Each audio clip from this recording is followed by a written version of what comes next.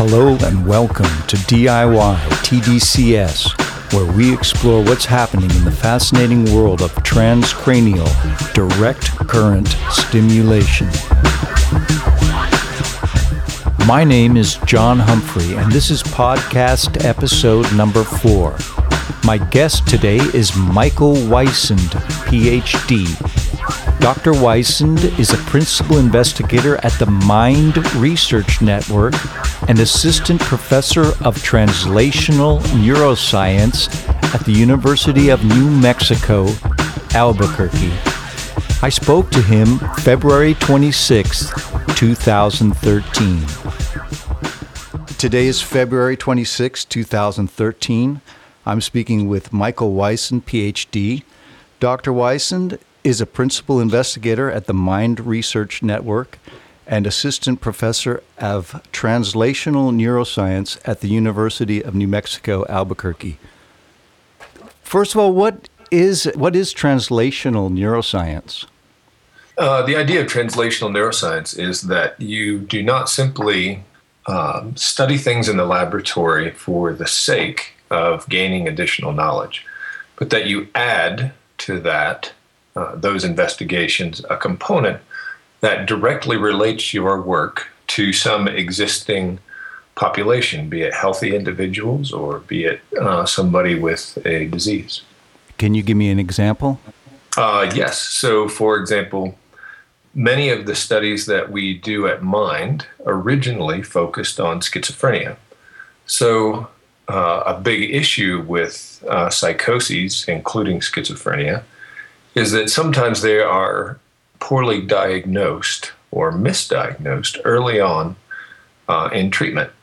So at Mind, one of the things we did was we used a combination of magnetoencephalography and magnetic resonance imaging to develop a mathematical algorithm that not only characterized the abnormalities in the brains of people with psychoses, especially young people, but also put that data through a mathematical algorithm to aid physicians in diagnosing different kinds of psychoses. So, for example, you might have bipolar disorder compared to schizophrenia. I see. I also saw somewhere where you have a strong background in epilepsy and brain imaging. Can Yes. you tell us a little bit about how you came to neuroscience? Yeah, I mean, it's a pretty simple story. After I graduated college, I went to Heidelberg College in Ohio, or it's now called Heidelberg University. But I double majored in biology and psychology, and I minored in communications. And after that intense program of study, I was pretty sick of school, so I went to Philadelphia and I started working for a couple of years. And I worked in a psychiatric unit for people who also had head injuries. So everybody was dually diagnosed with first a psychiatric disorder and then a head injury on top of that to compound their existing issues. And after working there for about a year and a half, I decided that if there was any good work to be done, it was going to be on the research side, because the clinical side at that point was really managing symptoms, not dealing with the core issues. So I came out to Albuquerque, New Mexico, and I went to graduate school with two fine professors, Dennis Feeney and Rob Sutherland, both of which had interest in epilepsy. And so after I graduated with my PhD, I went to the VA hospital and started working with veterans who had epilepsy as a result of either something abnormal in their brains that existed prior to being deployed or got injured during deployment. And we would use those results to aid in the guidance of neurosurgery to try to cure their epilepsy. Epilepsy can be the result of a traumatic brain injury? Oh, most definitely. Yeah, that's one of the chief causes of epilepsy that it doesn't onset during childhood. If you get adult onset epilepsy, it's very likely to come from some sort of traumatic event. be it anoxia or traumatic brain injury or something like that. Mm-hmm. And then how do you end up at MIND or the Mind Research Network? So MIND bought a machine called magnetoencephalography that was like the machine that I had at the VA. And so MIND recruited me to come there and run that machine in 2005. Oh, I see. And the Mind Research Network is a nonprofit, primarily funded by grants. Is that correct? That's correct. So Mind Research Network is a 501c3 corporation, nonprofit, and our portfolio is something along the lines of 80% NIH funded and National Institute of Health funded, and then about the rest is made up with contracts either with the military or with private corporations. And how many scientists research scientists are you there? There's 18 principal investigators at MIND and about 150 support staff. All right, let's roll over into some TDCS now. It was the New Scientist article by Sally Adee that introduced me to TDCS. Specifically, it was a reference to you and your study where learning time was cut in half using TDCS that was so intriguing. Can you give us a little synopsis of that study and what was discovered? Yeah, so we went to a meeting with some military types a while back, and I'm super passionate about the military. I have a cousin who was in the Special Forces and who was injured pretty dramatically. I have a sister who's career military, and she's 100% disabled as a result of her service. And I worked at the VA hospital and saw the psychological problems that can come out of military service. So I'm really pretty passionate about helping that population using the neuroscientific tools I've been trained on. So I went to a meeting and we were talking about training soldiers. And this little gray-haired fella who was probably 5 foot nothing comes up and stands next to me and he says, "You know what?" He's watching the speaker and he says, "You know what?" He says, "This looks like the same old BS." And I kind of took it back and I said, "Well, sir."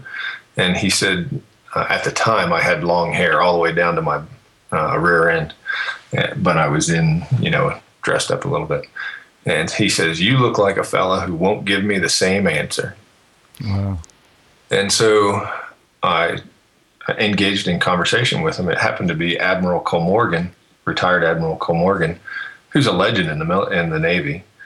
And through a bunch of conversations, we got connected with some people from DARPA, the Defense Advanced Projects Research Agency, and started some TDCS experiments to try to enhance training. And a huge fraction of the military budget is actually spent on training, and a huge number of the failures are people that don't carry out their training, and those failures are terrible. They can result in the loss of our people's lives, and they can also result in the loss of people's lives who were non-combatants. And so that's something that we have to work to get better at. Mm-hmm. And beyond that, people come back injured, and we need to help those people when they come back and take responsibility for them when they've been out defending our country. So anyway, having said all that, what we did was we attacked training in two contexts.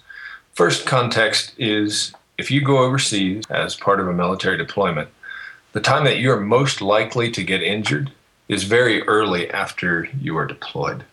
And the reason that you get injured early after your deployment is that you don't know the rules yet, right? And people tell you what they are, but if you are like lots of people, your mom tells you the burner on the stove is hot, and you say nuh-uh, and you touch the burner and you burn your finger, right?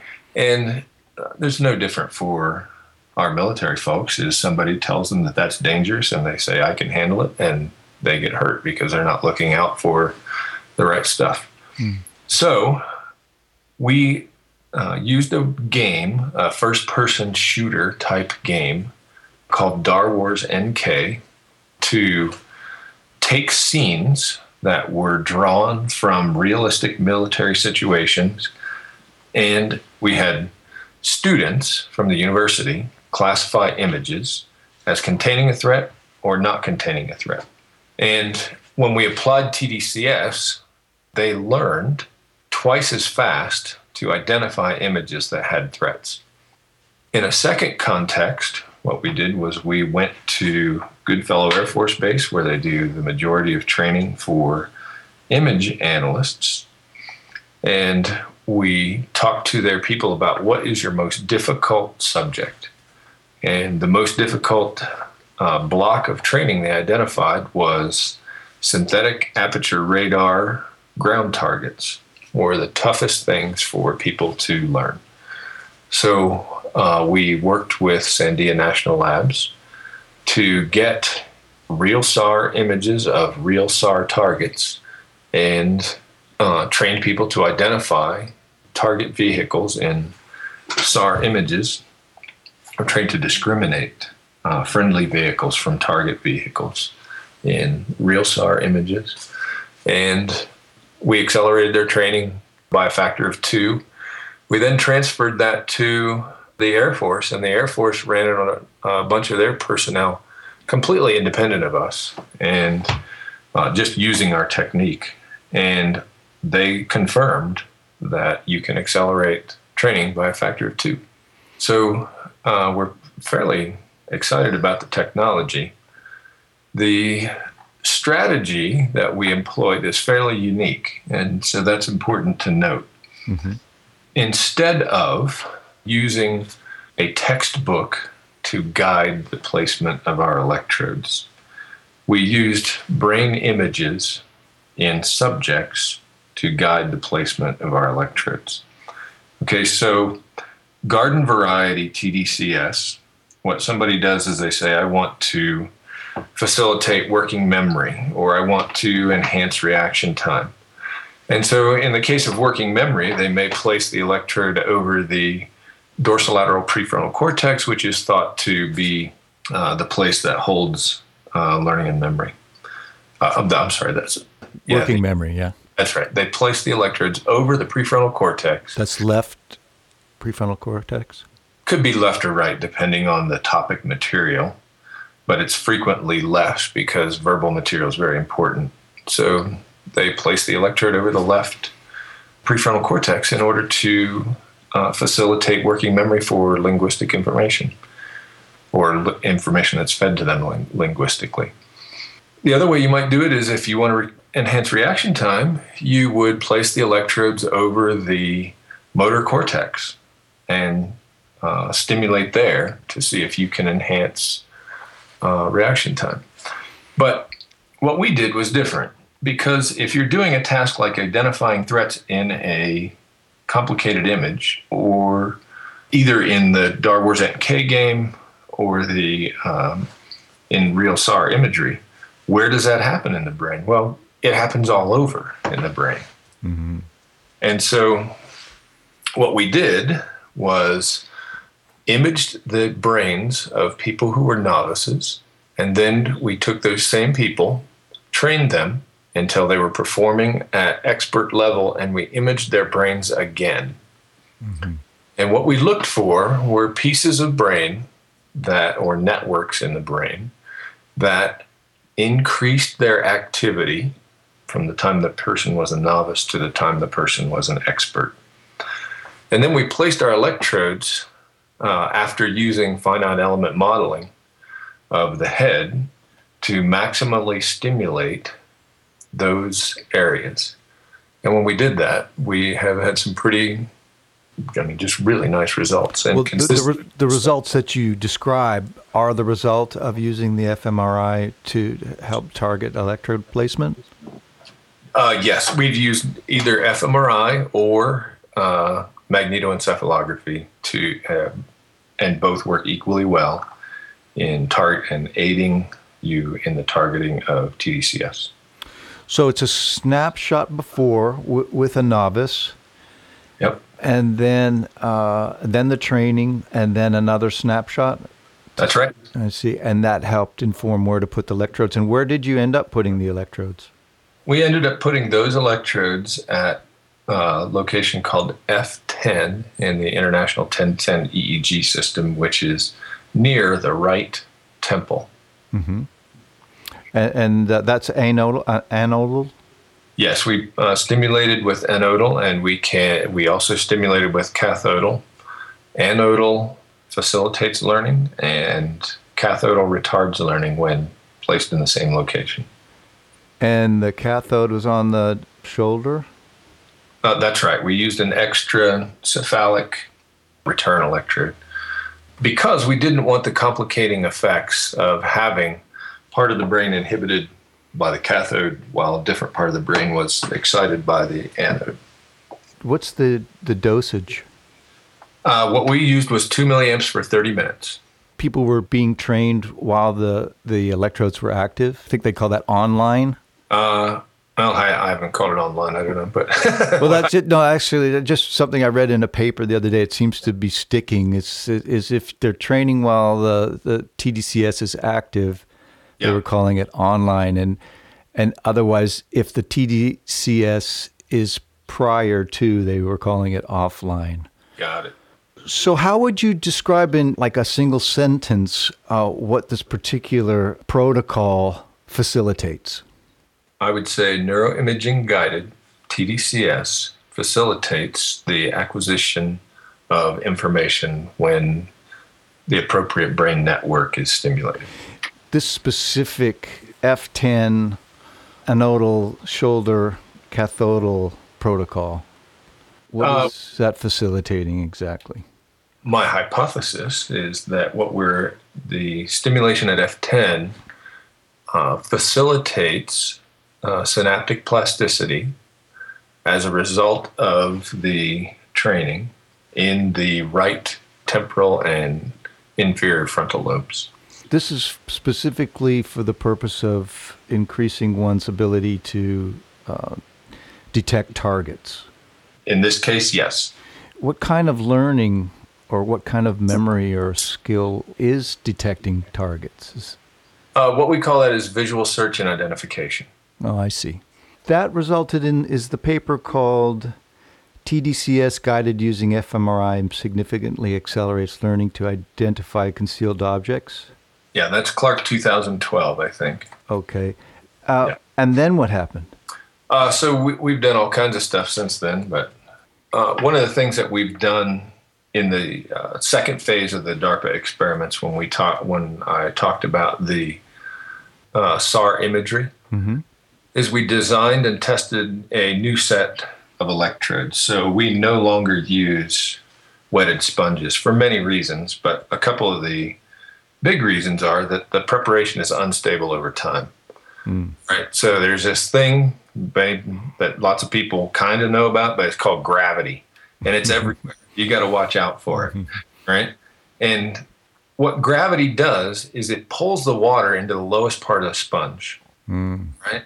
And the water drips out of the sponge and down the side of the head. Well, if you're using water as a conductor, then what you're doing is you're changing the way the electricity is conducted as you move water from one place to another. So we developed, in combination with Merome Bixen and his crew at CCNY, we developed a set of EEG-based electrodes. Those electrodes are stable over time. They have less sensation associated with them than wetted sponges, and they can be reused over and over again if treated properly. I remember seeing those in pictures and wondering what they were and how they work. Can you tell us a little bit about them? Yeah, so it's just EEG electrodes where we use a conductive paste as the medium to conduct the electricity into the scalp. And they are, in their simplest configuration, arranged in a pentagonal group centered over F10. And those, there's some pretty important little tidbits to those electrodes. You have to have a deep well in order to provide enough buffering to keep the pH from changing in the electrode paste. So you have to have a nice volume of electrode gel underneath each electrode. In addition, you have to make sure there's no air bubbles in the gel, because air bubbles make current boundaries that can cause the skin to become red underneath the electrodes. You have to be super careful with those electrodes to reverse the polarity after each and every use. So if you use the same electrode with the same polarity over and over and over, oxidative coatings that build up on the electrodes, and they fail unpredictably. And that's bad news, because when you do that, the voltage has to rise to compensate for the increased resistance, and that can also be problematic with those electrodes if not used carefully. So in the pictures we've seen, I think I can see this round clump of electrodes, and that's all anodal distributed amongst the EEG electrodes? That's right. Let's see. One pentagon is anodal, one pentagon is cathodal. We've also used Bixen's and Para's HD TDCS, where you have a different combination, where the anodes and cathodes are combined. We haven't been successful with those in facilitating learning. But with the way I say that, and the way I really believe that, is that we've taken one swing at that, and we didn't hit the ball, right? And with the pentagon electrodes, we've taken 10 swings at that, and we hit the ball a couple of times. I see. This other paper where, let's see, transcranial direct current stimulation effect on novice versus experienced learning paper. Yeah. That came out of this. Was that the same study, or was that another study? It came out of the same study, and it's a slightly different question.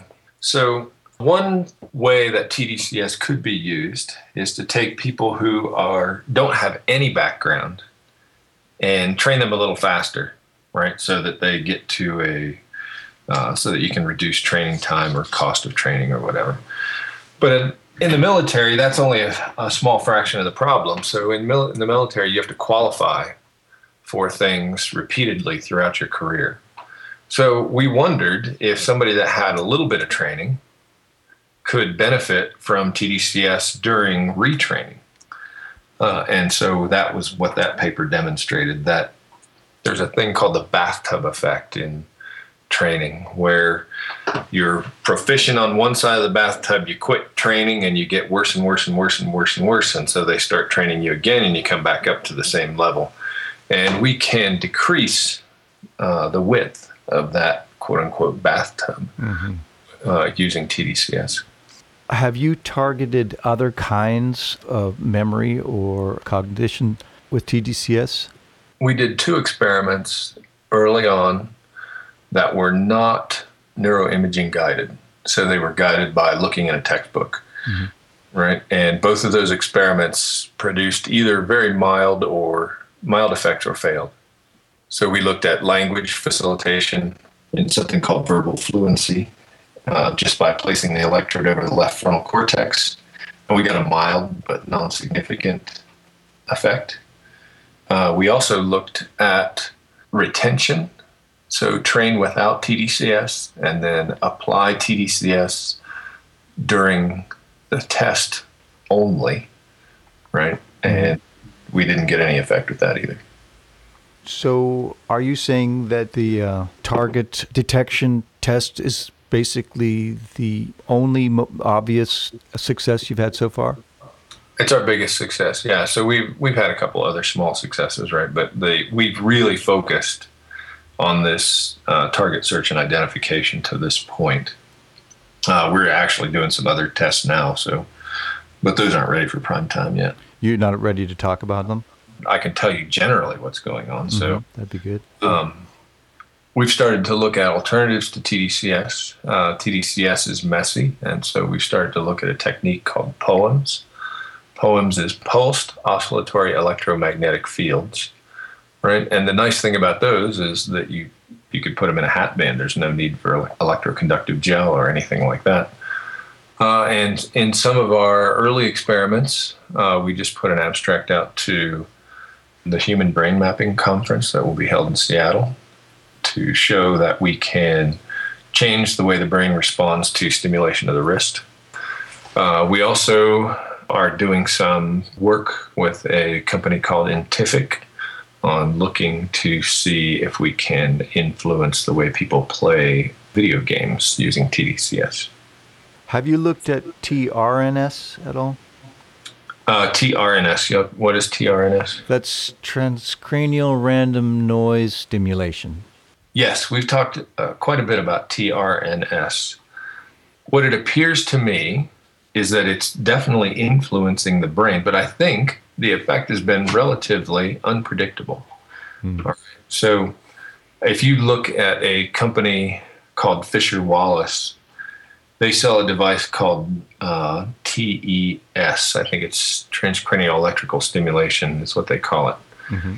They've showed some great benefits and some failures for their technology. I work with them a little bit, but the trouble is it's not predictable, or it hasn't been obviously predictable to me anyway, when you're going to succeed and when you're going to fail and why. And so I don't know, I like to kind of be able to ground the discussion in some, at least predictable technique.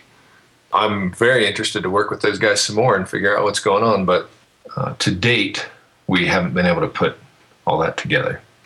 How do you feel about the DIY community? What concerns or interest have you in that whole area? Well, so in the do-it-yourself community for brain stimulation. For TDCS specifically, that seems to be where most of the action is. TDCS specifically. So in the do-it-yourself community for TDCS, I worry that the safety and the success will ultimately be limited. I worry about that for many reasons, but first, electrodes and the way that you connect them to the skin are extraordinarily important, and I have the scars to prove it. I won't test anything on a patient or a subject that is in one of my studies until I've done it on myself. And so while we were trying to develop electrodes for TDCS, I burned myself really badly on 3 or 4 occasions. Can you describe exactly how that happened? Yeah, so what we did was we started researching different electrodes that were used for something called iontophoresis. Okay, because TDCS is basically iontophoresis of the head, right? So we started using different electrodes from different manufacturers, and we found a couple of really dramatic effects. One is the pH is changing rapidly. So you have to, in order to protect the skin, you have to control the pH. Another thing is that it depends on how you wrap the electrodes onto your skin. If you wrap them so tightly that you squeeze out all of the contact media, whether it be water or saline or electrode gel, and make direct contact between the electrode and the skin, it will burn you badly. Another thing that we learned is that sharp edges on electrodes concentrate currents at the point and also make places where you can be badly burned. If you wrap the electrode tightly enough to, this kind of, I don't know, a little politically incorrect, but I don't know how to say it without that. But I'm sure my listeners will understand. Yeah, so there was a rather portly fellow that used to work with me, and he was trying electrodes on himself without supervision and without discussing it really with us at all. He was just trying out some different electrode material. And the way his skin, because he was portly, the electrode pressed deeply into his skin. And where it pressed deeply into his skin, along that border with the electrode and the crease in his skin, he burned himself really badly. So there's lots of little nuances to putting the electrodes on you and the way that you connect them to the skin, the different devices. Almost every device has a voltage spike at the beginning where when you turn it on because of the way the V equals IR equation works. So you've got to be really careful about that, how you set up your device to deliver the TDCS. So the Neurocon and the Soterix devices have fixed this glitch, but lots of the iontophoresis or TENS devices that you can use to produce TDCS on yourself haven't fixed this glitch. And if you're trying to put iontophorese drugs into your knee because you had a knee problem, that voltage spike is no big deal. It is a little bit of sharp pain at the beginning and you're done and it's over. But if it's on TDCS, it can blind you temporarily, right? So you've got to be super careful about that, the way the device is set up. So that's what I worry about in terms of safety. I mean, I've burned myself, and we were trying to be as careful as we could. I wasn't using it over and over and over to try to learn a subject or whatever. I was just trying to figure out what the parameters were for safe application. You ended up with the Amrex sponges, correct? That turned out to be the best bet? No, what we ended up with was the EEG-based electrodes that we developed in combination with Lucas and Marome at City College in New York. Right. At the end, you end up, would you call those HD electrodes? They have patented the name HD TDCS. We use a similar technology, but we don't often apply it as HD TDCS. But in your first study, did you not use the Amrex sponges? We used sponges in the first study, and they were effective. But we had this is documented. We had about a 10% dropout rate because people didn't like the sensation from the sponges.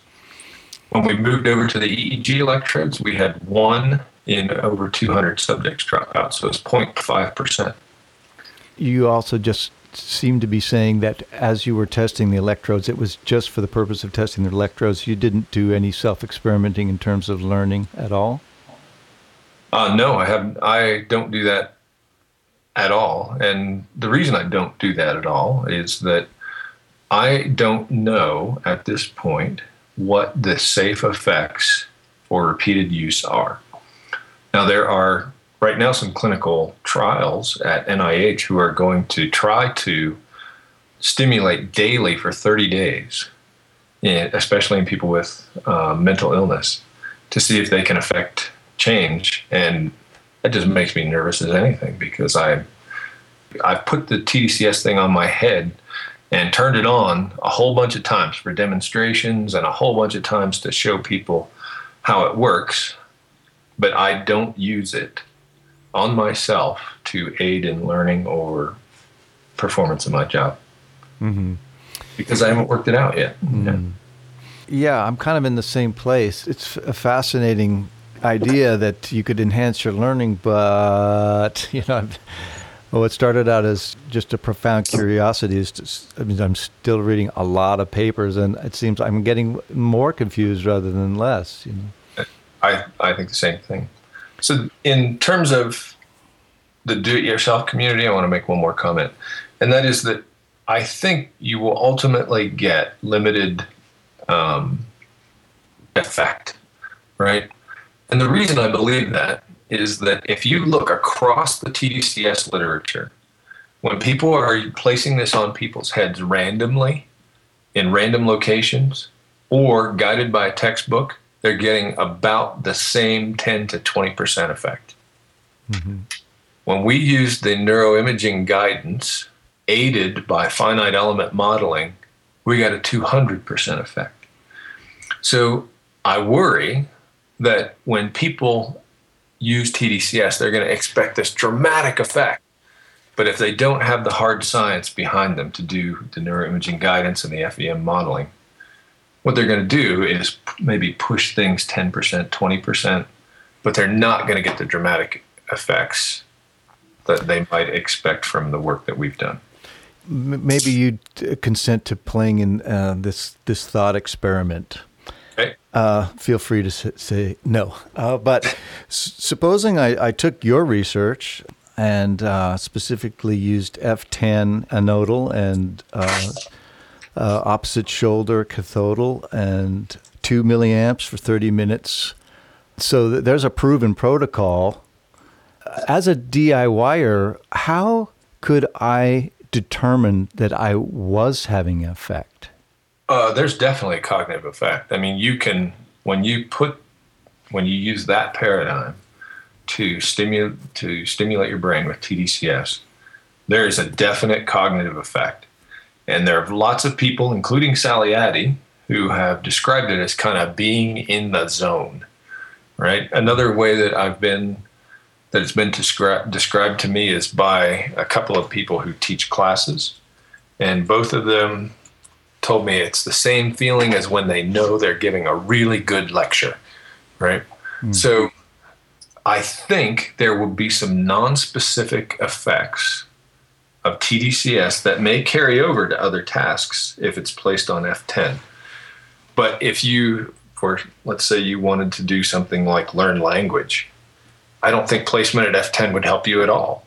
I think that placement at F10 might give you an extra 10 or 20% due to this kind of general effect that it has on cognition, but it wouldn't work in the same way that you'd like it to work for, say, learning a piano. I think that's going to be a different placement.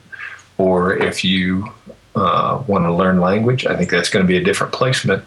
And I think the best way to find that, to get the biggest bang for your buck out of TDCS, is to do the neuroimaging, do the modeling, so that you can find the location on the scalp that will maximally stimulate the network in the brain that you're interested in, and then stimulate during training. And I think that'll be a winner. But I think lots of other paradigms might be mediocre, and who cares about mediocre? Yeah. So what, for the average individual, might an F10 placement enhance? I'm not out there looking for rabbits or for dinner. Can you think of a practical application of that kind of enhancement for the average person? So think about playing Where's Waldo. Right? So like a game application. I think if you were playing Where's Waldo, F10 would be a fantastic location to do this. And other tasks in the workplace that are like Where's Waldo might also be widely facilitated with the F10 placement. But I don't know exactly what those jobs are, right? So visual search and recognition, I'm not sure exactly what those jobs are in the workplace. I'm not familiar with Where's Waldo. Is that a game? So yeah, it's a kid's book. So kid's book where you have this guy in a red and white striped shirt and a hat. He's on a page in a kid's book with a whole bunch of other people, and you have to find him in the crowd. You might think that it would work to aid with people who are doing video surveillance or something like that. I'm going to ask the listeners if anyone can think of an online kind of game or brain challenge that would seem to be challenging that area directly, to let us know. One of the main other reasons I haven't done any experiments is I can't figure out how to measure results. Like, what if I was getting a 20% increase in some ability? I need something to measure it against. I was doing Cambridge Brain Science challenges, which is online, and I had about 3 months worth of data in there that I was about to start comparing to, but they changed the website and lost half my data. So, yeah. But something like that, something kind of an online brain challenge where after having, developed a history, you could apply TDCS and then, very obviously see if there was any difference. Yeah, the trouble is, when you think about the way science is done, is that the way that we look at things is we collect information from a group of people, and then we subject that to rigorous statistics. And if there's a statistically reliable result, then we publish a paper on it. But think about what that's like for an individual.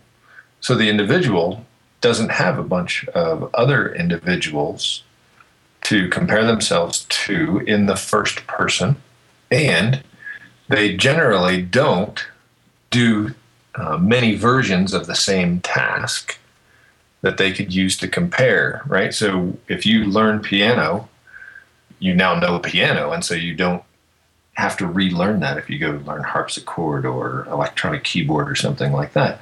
So I've been asked this, believe me, by many people who would like to commercialize this technology is, can you demonstrate it on me that I'm learning something faster? And I'm like, well, I can let you try it. We can demonstrate the technology. But what is the metric that you would like? Do you know how long it would take you to learn piano and what the difference is if you do TDCS? No, you don't. So how do we measure whether you would, do this well or not, or if it would work on you or not? I don't know. As you're talking to those people who are looking to commercialize it, that might be some low-hanging fruit for people out here who are experimenting with whatever, even just diet or coffee or neurotropics. There's definitely a need for some kind of online service that would allow you to test your results. Oh, I can see that. Yeah. Yeah, you might want to try learning different pieces of music. I mean, you could try that, but then you'd have to have something that's equated for difficulty and all that, which is, I don't know. We'd have to try. Another area to explore that for me is fascinating, but hasn't seen it come up in any of the literature, would be, for instance, facilitating recall of distant memory. Yeah. So we haven't tried that.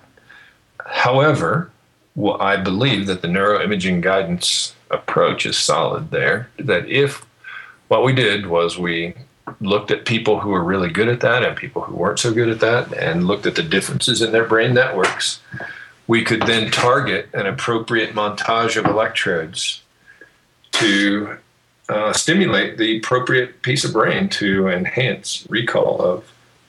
I'm seeing it now. So you have a subject who's in the fMRI, and a sibling has been asked to show up with a bunch of old pictures that they might not have seen for a long time. And then right in the machine, they're looking at these shots of them as little kids and stuff. That would definitely seem to be a good way to target that area. Yeah, we could use that to determine the right place to stimulate. No doubt about it. Well, that's really exciting. On the there's that course that I found on iTunes U that you guys put together, the University of New Mexico. I can't find the title to it right now, but neural engineering or something. Yeah, anecdotally, they turned to one girl who had actually had a session, and she talks, completely off the cuff, had nothing to do with the topic at hand, but she said, I walked away from that session with melodies in my head, and I never did that before. Do you remember that? I have to watch that thing again to refresh my memory, because I know that there's something out there on iTunes U that has me on it. My brother told me about it. I didn't know it was going up on there. Oh, yeah. But anyway. You're in two of them. Oh, am I? Oh, yeah. Great. So anyway. Did you cut your hair since then? Oh, yeah, I cut all my hair off. Oh, well, I won't ask, but I, as someone formerly with very long hair for a lot of years, I know what a big decision that can be. Yeah, it was totally spur of the moment. I don't know why I did it. I just did it. Oh. My daughter canceled her appointment, and I told the guy, well, then you have time to cut mine. And I sat down and he cut it off. Wow, yeah. Yeah, I got sick of mine after a while, especially when it's tied back all the time. Yeah. So there are lots of anecdotes that people talk about with TDCS. Some of my favorites that have come through the lab there was a guy who said he was trying to figure out a puzzle of some sort. I can't remember exactly what puzzle it was, but he was thinking about it in the back of his mind while TDCS was going. And when he did that, he said when he came out of the TDCS, he knew exactly how to solve that problem. And he went home and solved it immediately. And he even wrote me a little email that said, "Thank you so much, blah, blah, blah, blah, blah." Wow. We have done a little bit of work with patients who are healthy, aged, to look to see if TDCS might help with age-related memory decline. And 2 of the 8 people that we ran came out of TDCS, and their memory scores were giant compared to the pre-TDCS scores. And so, we were asking them what they were doing, and they said, I could find words now, or I can find words now that I couldn't find before. And so we had recorded the words that they were saying during the TDCS session, and it turned out that they were far more verbally fluent during the TDCS than not. And so that result is currently being written up. But it really illustrates kind of in a dramatic way. We tried verbal fluency and failed to get a statistically reliable result when we looked in the textbook and picked where we should put the electrode. But when we collaborated with some people from Georgia Tech who knew what pieces of the brain circuitry were failing, we modeled those and then applied TDCS to get to that circuitry. We significantly facilitated their verbal performance and their memory recall based on verbal stimuli. So that wasn't F10? That was not F10. What was it? That was, let me see. I have to go back and look here. We're happy to wait. Yeah, I've got to pull up. Hang on, I've got to pull up my iPad and look at the notes there. Hang on 1 second. We called it, this is terrible, but we called the experiment Geezer Tech. I'm okay with that. As approaching geezerhood myself. We put the electrode over left inferior frontal gyrus, which is approximately, so left inferior frontal gyrus is approximately F5. Uh-huh. And the cathode? On the contralateral upper arm, so it was on the right upper arm. Okay, great. Thanks for that. Any other anecdotes you'd like to share with us? Cathodal stimulation of that same area, F10 that we were talking about earlier. People do not like it. So the stimulation with the anode, we had about a 1% or 0.5% dropout rate once we went to EEG electrodes. With the cathode in the same location, with the same sensation ratings at the level of the skin, we had 2 of 14 people drop out. And I can't do that math directly in my head, but it's way more than 0.5%. They didn't drop out because of the sensation at the skin. They dropped out because they didn't like the cognitive effect. Wow. Interesting. That reminds me, another paper I saw that you were somehow associated with. There was a lot of people on it, and it wasn't like a typically published paper. Talked about accelerating non-declarative or skill learning. Yeah. And was a combination concept of anodal and cathodal, where cathodal over DLPFC, I think, left, combined with anodal over, I think it was M1, M motor cortex, M1, had a beneficial effect. The cathodal, the dimming down of frontal cortex helped accelerate the positive effect of motor cortex stimulation. Does that ring a bell? Yes, and I'll give you a kind of a hopefully understandable synopsis of that. So, at least in theory. So the idea is that when you successfully complete a task, what you've done through a process of trial and error, you've learned to recruit the correct brain network to deal with the stimuli at hand. All right? Mm-hmm. So if you can inhibit, using cathodal TDCS, networks that might also be in the competition to handle that information, you should be able to, in principle, funnel the information into the correct network for completion of the task, for successful completion of the task. And given that your brain is a competitive winner-take-all system, right, this is a viable path for accelerating learning using a cathode. The optimum solution may be developing a TDCS montage that inhibits parts of the brain that shouldn't be involved in the task and enhancing other parts of the brain that should be involved in the task, right? So we've looked specifically, we've written grants to specifically do that, and we are waiting to see if they will be funded. Wow, that's really exciting. Yeah, it could be a lot of fun, huh? Yeah.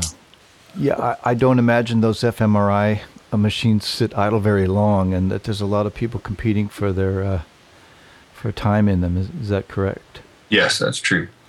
But it seems like this is kind of some low-hanging fruit for you and your TDCS experiments, is just to determine what parts of the brain are being used for different aspects of cognition. Yeah, well, there's hundreds of people who are trying to do that, right? What we're really trying to do is take benefit from their experience and learn how to apply TDCS to do that. It's when you have a previously unsolved problem that you have to do that again, right? So, I mean, say some some chief executive for a company came to me and he said, you know what, I'm having real trouble training people to do task X, whatever it is. And I was wondering if your TDCS can help. And I would say, I believe it can if properly applied. And so if task X is not something that is in textbooks and is not something that is well understood neurologically, then we would do the neuroimaging to compare novices and experts, use the difference between those two to develop a montage using FEM modeling to target the appropriate pieces of brain. Well, yeah, wow. That kind of sets a scenario for spinning off as a for-profit company. Is there any thoughts along those lines?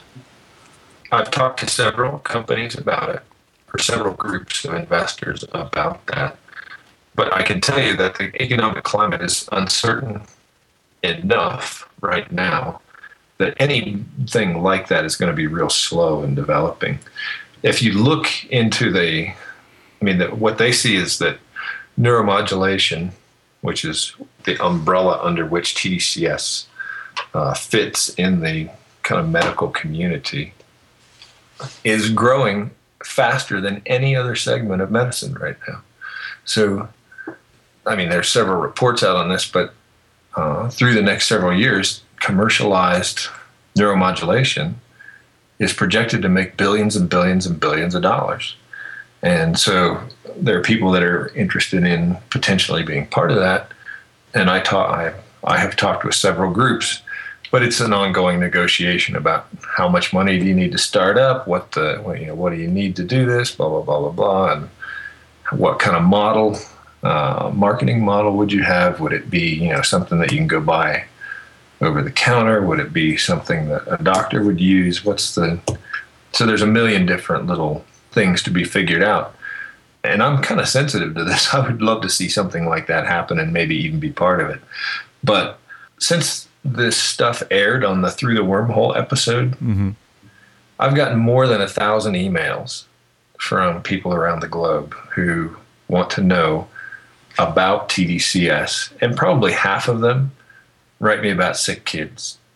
And it's just desperate parents help their sick kids, and I mean, it's, to be quite honest, it brings a tear to my eye every time. And I sit and I fret over and over and over about how to write back to these parents and not just dash their hopes, and So what we did was we came up with that letter that I sent you that has some information in it. And then I personally comment on each and every email that's come back to me. And I mean, most of those cases are people that are either volunteering to be in experiments and want to know how it works, or they're people that are desperate to, with some disorder for their children, then I would love to find a way to help. Yeah, I would imagine you're following the Roy Kaddish, the guy at Oxford who's doing research of TDCS in kids right now. Cohen Kaddish. Cohen Kaddish, yeah. Yeah. I guess he's getting close to something. Hopefully we'll hear some news soon. Yeah, I would love to see that happen. Yeah. It brings up the whole ethical issue. I don't know if you're following that, where if your kid could benefit from using TDCS when it comes to, your exam time, will that be an ethical application? And people pointing out that kids are doing Adderall anyway for that purpose, and it's going to be hard to stop if it turns out to be an efficacious way to improve your test scores, and just opens up a whole other can of worms, really. Yeah.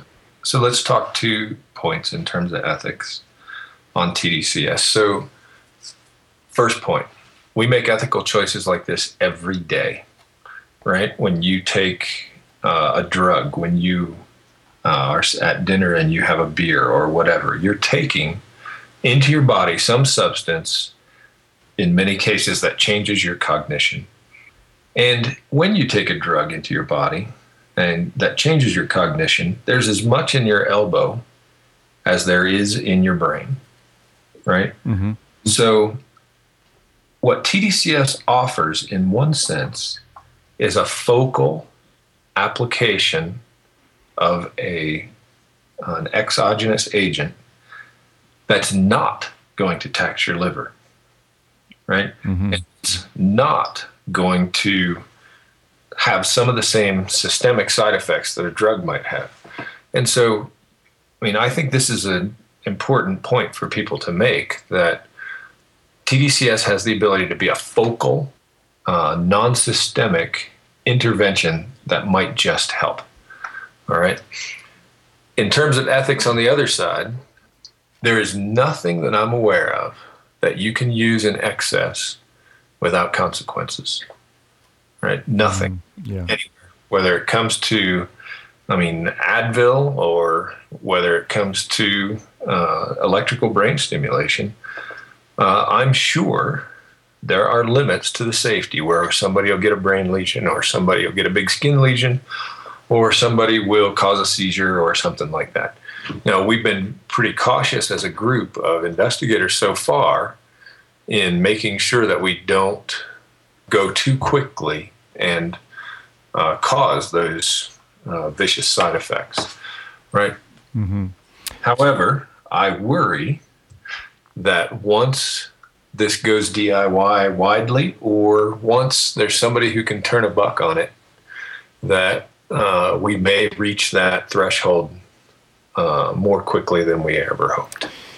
Right. That kind of begs the question. In one paper that you're associated with, I saw where a 2 milliamp dosage versus was more effective than a 0.6 milliamp voltage, and it kind of begs the question: well, why not a 3 milliamp? Is anybody doing that? Yes.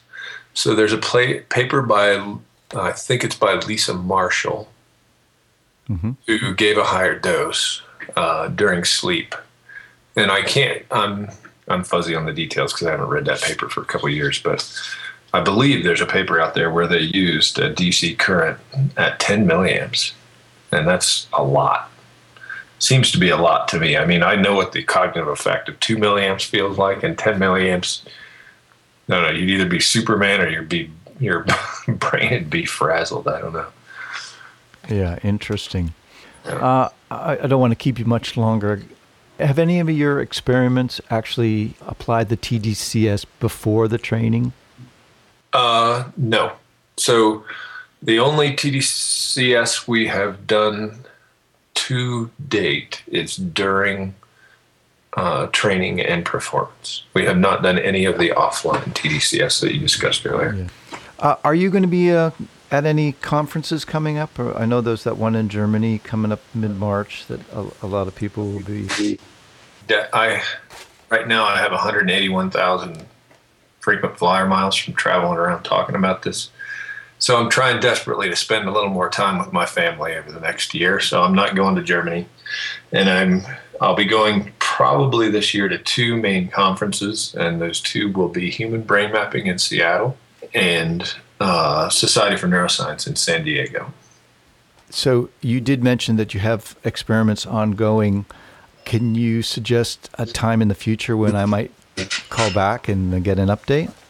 We'll be done with the next set of experiments at the end of May. Would that be an appropriate time, or would you think you'll need time to get published first? No, sure. Give me a call back. Oh, that would be great. This has been a great interview. I can't thank you enough. We really got a really deep dive and answered a lot of questions I've been trying to find answers to. I really appreciate your time. Oh, you're welcome. I'm looking forward. Please send me an email when you get it all collated and ready to go. Yeah, it usually takes about a week to sort it all out, but I'll send you an email when I publish it. Sounds great. Okay, thanks very much. Thank you. Okay, bye, Mike. Bye now. Thanks for listening. For more information about Dr. Weisend, visit mrn.org or check links and show notes at DIYTDCS.com. Thanks.